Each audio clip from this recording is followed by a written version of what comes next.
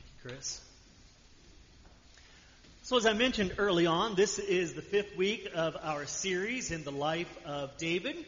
As we recall, the biblical witness says that David was a man who had the same heart as God. And so the series is a survey of David's life to see how it is that David was formed and shaped to be this close to God, to have that same heart as God, so that we might also learn how to journey in our lives to be this close to God, to reflect the heart of God to the world. So far, we've looked at 4 people and events that have shaped David, right? To talk about Ruth, his great-grandmother, who had a persistent faith, and how that might have been a characteristic that flowed into the family. How we should be a people who are also persistent in our faith journey, our faith walk. We thought about David as the one who was selected by God to be the next king over the people, right? And that David was the unlikeliest of characters, the 8th son. And it reminds us that you don't have to be someone special. You don't have to have special gifts or be a special kind of person for God to use you, even the unlikeliest among us. God can use for His purposes. The 3rd week, we thought about what it took for David to overcome the giant Goliath, and how David went out not only with the tools that he knew how to use, but that he went in faith, that God would deliver not only him, but all of the people, right? And that how we need to go out in faith to serve God, that God will help us overcome giants that are in our way, so that we might do God's will and way. Last week we talked about what it meant for David to serve a king who was threatening his life, who pursued him, who wanted to kill him multiple times, but in selfless love, David continued to serve Saul. And how in selfless love we can speak to power in our world. How we can transform the use of power in our world. These are the people and the things that so far have shaped David, help us understand how it is that it reflects his heart, the heart that he has that is the same as God. This week, we're going to think about David's deep connection with Saul's son, Jonathan, right? To understand what it meant for the two of them to be so intertwined in one another's lives, and how it can influence each one of us to have that heart of connection, the heart of God. As I mentioned, on our prayer list was Reverend Dr. Keith Barry, right? When I started in ministry back in 1999, Dr. Barry was the district superintendent for the Kansas City North area, so the northern part of Kansas City. Our districts have morphed multiple times since then, but that's where he was as the district superintendent. And at that time, Ken Lugent was the district superintendent through the mid part of the city, and then the south part of the city was a guy by the name of Amos Brown. Now, I don't anticipate that you'll know any of these names, right? But it's kind of interesting how this all works in our connected system. I remember that each fall, as a local licensed pastor, we would have to go in at that time and visit with the district superintendents. I was working at Aldersgate out in Lee Summit. I was part of a new worship service on Saturday nights. I did this part-time because I also worked in the business world at that time. But I remember coming into their office and meeting with the 3 of them, and Dr. Barry says to me, "Would you be willing to go serve a country church for $3,000 a year?" "Not at this time, Dr. Barry, but I appreciate the offer." "Well, he upped the ante. Would you go and serve one for $5,000 a year?" "Not right now, Dr. Barry. I like being at Aldersgate. Margaret and I love being there. We like the service that we're going to and the things that are going on." Well, Amos, who was my district superintendent, pulled me aside and said, "I need to talk to you for a couple of minutes." He said, "I've got an opportunity for you to go and serve a little church down called Community United Methodist Church. It's down in Chilhowie, Missouri, and it'll pay you $9,000 a year." "Well, okay, I don't know." He said, "Well, I've kind of got a need. The pastor that we appointed there the 1st of July faxed me his resignation this morning, and we need somebody to fill in, and I thought you would be a good person to go. So here's what I want you to do. Why don't you go home, talk to your wife Margaret about it? Why don't you drive down to Chilhowie and just see the city, right? Go drive around the town, and they've got a new church that's being built down there because their old church burned down. So they're in the process of constructing a new church. They're meeting in a funeral home right at the moment, but they'll be out of it in a few months. Don't worry about that. But just go down, and if you'll go for a couple of years and love on the people. In a couple of years, we'll probably be able to find you an appointment back near the city area, right? So go do that. Go drive down there. And by the way, I need to know by tomorrow morning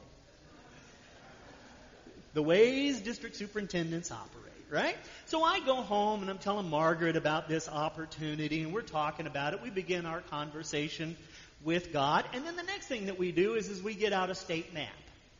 And we start trying to figure out where in the world Chilhowie, Missouri is. Because neither one of us had a clue where Chilhowie is. Any of you know where Chilhowie, Missouri is? I knew Bob would, because as a school superintendent, he's got a good idea where most of those are. Chilhowie, Missouri is down by Warrensburg, about 5 miles back to the west, 10 miles south, at the intersection of highways F and 2. 323 people live in town with a local school that's there that's K through 12, right? So we drove down to Chilhowie that evening. We drove around the town a little bit. The guy that was building the new church was actually in the building, so we got a chance to stop off and look at the plans of what was going to happen and the church that was being built. We did not get a chance to go in the funeral home. That might have been a deal breaker if we'd have done that, but we went down there and we looked around and everything like that. We prayed about it, called Amos the next morning, and I said, sure, we'll go. So that October, late October, early November in 1999, we went down to Chilhowie and served down there. About the year 2000. So now, in the process of this, there was another thing that was going on that I didn't know was going to impact me the way it did.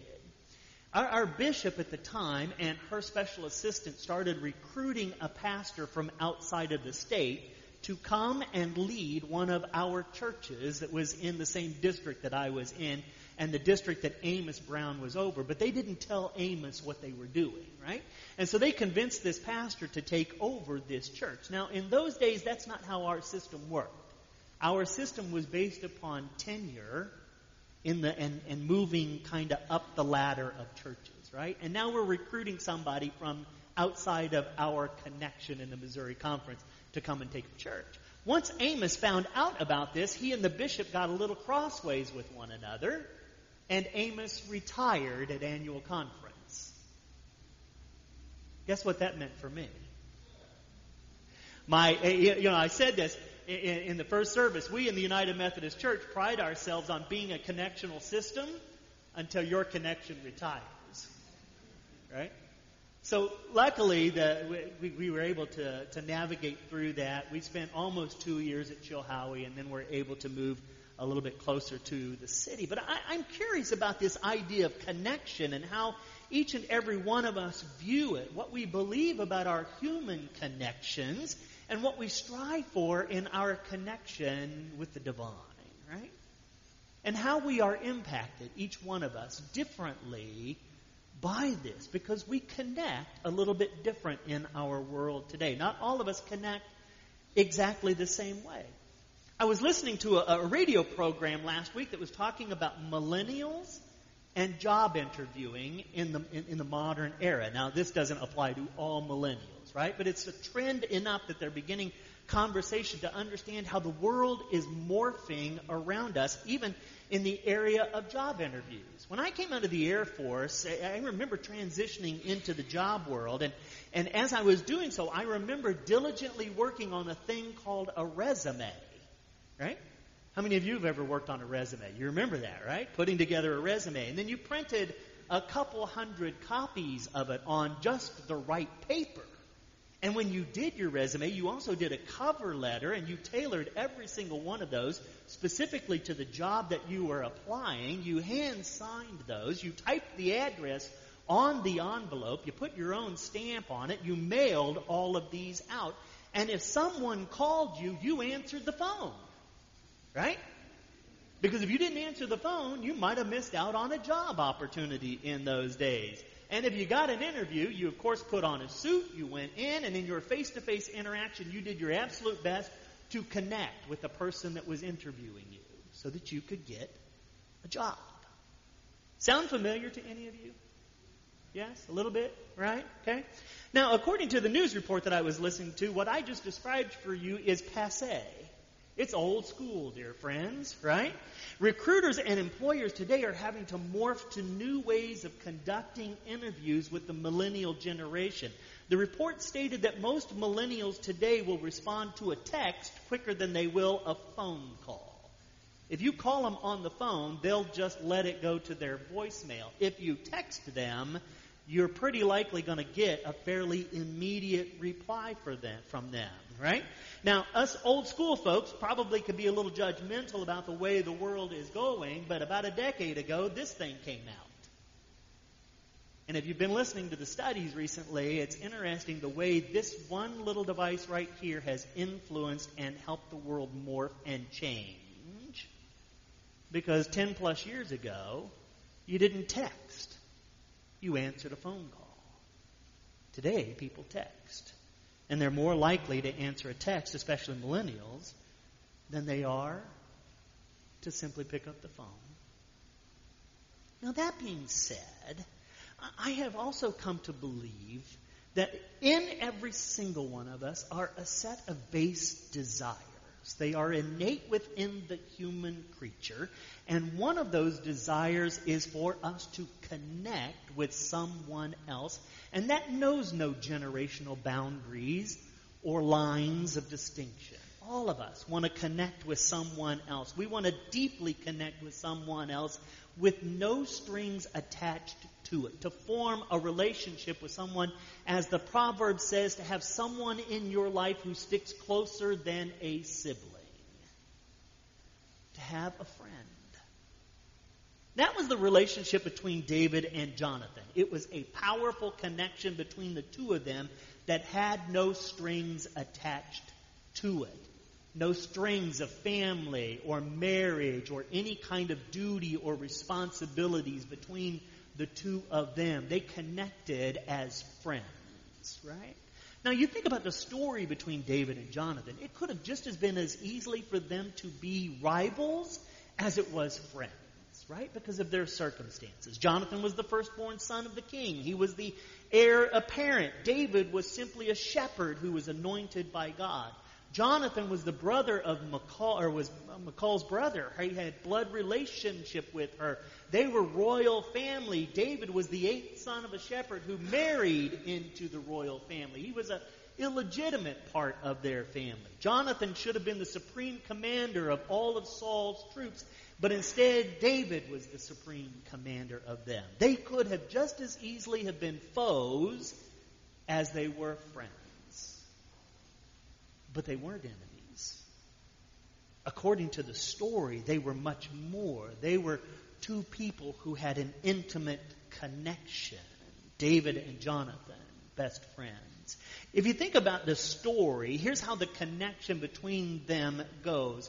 At a moment in time, right after David slays the Philistine and shares with Saul who he is and what God's vision is for the people, it says that Jonathan immediately becomes attached to this person, David. And David likewise to Jonathan. There is a mutual love and care between the two of them. It says that Jonathan actually comes to David and gives David his own royal robe. And then he takes off his sword, his bow, and his belt, and he gives all of these possessions to David so that he might command Saul's troops. Now you think about that for a moment. Sounds like the covenant was pretty one-sided between David and Jonathan. Jonathan's the one who gives everything to David in this moment, but not so fast. As David prepares to flee the land, Saul's tried to kill him multiple times, and David's determined that it's time for me to leave the land. As he gets ready to leave the land, he and Jonathan have one final meeting together. And in that moment, it is David who comes to give.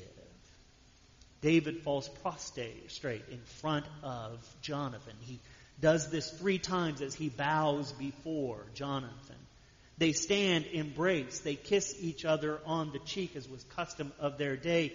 The scripture says that both of them cried, but David cried the hardest in this moment.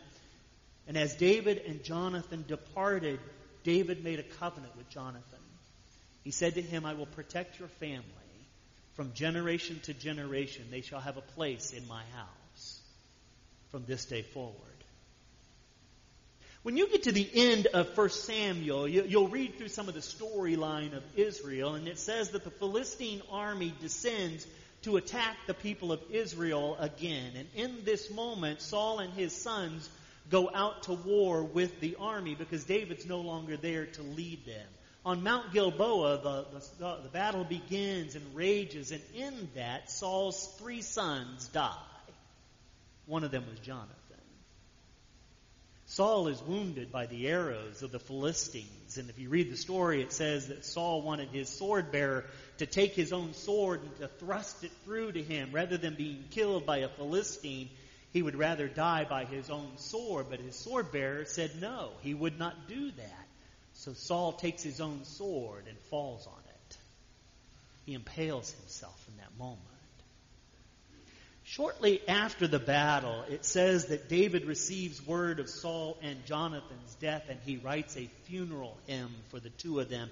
And one of the lines of the funeral hymn says this: I grieve for you, my brother Jonathan, for you were dear to me. Your love was more amazing to me than any others. We know that David becomes the king. He unites Israel and Judah in this time as the leader, and then he keeps his promise to Jonathan. He seeks out Jonathan's only son, his son by the name of Mephibosheth. And Mephibosheth is crippled and unable to take care of himself. In this moment, David restores to the son, Jonathan, all of his grandfather's property, all of his father's property. He gives it all back to them. He has one of the servants go out and maintain the land and give all the profits to Mephibosheth. But then he moves this crippled son into his own palace and makes a place at his own table where he is served and he dines with the king every single day for the rest of his life. The son of Jonathan becomes his own son. And the covenant is preserved from generation to generation. Their connection was personal. It was lasting. It was profound, not only for Jonathan and David, but for those that are connected to this story as well. I think this story tells us about God, who is one who is steadfast and faithful to the covenant that God has made with us, but also the calling that God has for each one of us to be connected in that way as well. We know that in Christ Jesus, God has become one of us, the lover of our souls. God desires to have an intimate connection with every single one of us. God desires for all of us to reside in God's presence, to feast at God's table now and in God's kingdom. God wants to honor us with the best vision that God has for our lives. God wants to care for us because we cannot fully care for ourselves the way God can care for us. But I also believe God wants us to feel this kind of connection with someone else. A connection that is beyond the strings of family and marriage and duty and responsibility. To have a friend that chooses to be in a mutual relationship with you. That will come and be there whenever. I was reading about friendship, and a Baptist pastor in his sermon described friendship, this kind of connection, in this way. This is how he described it and said. He said, a friend is one who is a source of sunshine when you feel under the weather. A friend is one who believes in you when you cease to believe in yourself.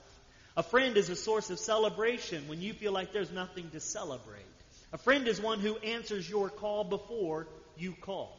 A friend is one who walks in when the rest of the world is walking out. A friend will shake your hand in success and wash your feet in sorrow. A friend is one who comes to your house and makes you feel at home. A friend shows up in good times and in bad times. A friend nourishes your spirit when the world is sucking the life out of you. A friend will die before they'll allow you to go through hell alone. A friend will cry with you when others are laughing at you. A friend will not talk about you, but will talk with you. A friend reaches for your hand and touches your heart. Helen Keller once said that walking in the dark with a friend is better than walking alone in the light. The better part of one's life consists of one's friendships, according to Abraham Lincoln. Aristotle, the philosopher, said that true friendship is one soul in two bodies. Ralph Waldo Emerson, we all know, reminds us when he says that the only way to have a friend is to be a friend. Right? The heart of God is about covenant making and covenant keeping, not only with God, but with other human beings. I want to know today, I want to ask you today, who are you connected with that enables you to share in this heart of God? As you think about it for going away, here's your conversation points, some things to think about, discuss with one another. For us all to be reminded that we humans share in this desire to connect that's beyond the strings of some of our attachments. David and Jonathan are a model of this kind of friendship, one that is built on a mutual covenant of love and care, and that God invites us to have that kind of relationship in our lives. That one of mutual love and care, of covenant, to be steadfast and faithful, for this reflects the heart of God. So here's your invitation today for you to think about and pray over. Who is your friend?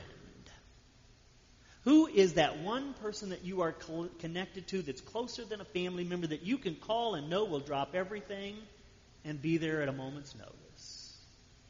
Who loves you unconditionally, cares for you, supports you? Or to flip the coin over, let's ask this question. Who are you a friend to? Who can call you, counts on you, knows that you have their back? Who would you lay down your life for? Communion, dear friends, is a moment this morning where we are reminded that God is the one who is a great covenant maker and the great covenant keeper. As I said earlier, the lover of our souls, the one who has demonstrated this love through self-sacrifice. My prayer this morning is that our moment of communion might provide healing of body, mind, and spirit, that our moment of communion might cause each one of us to reflect on our need for this kind of connection and the need that others around us have as well. So I want to invite you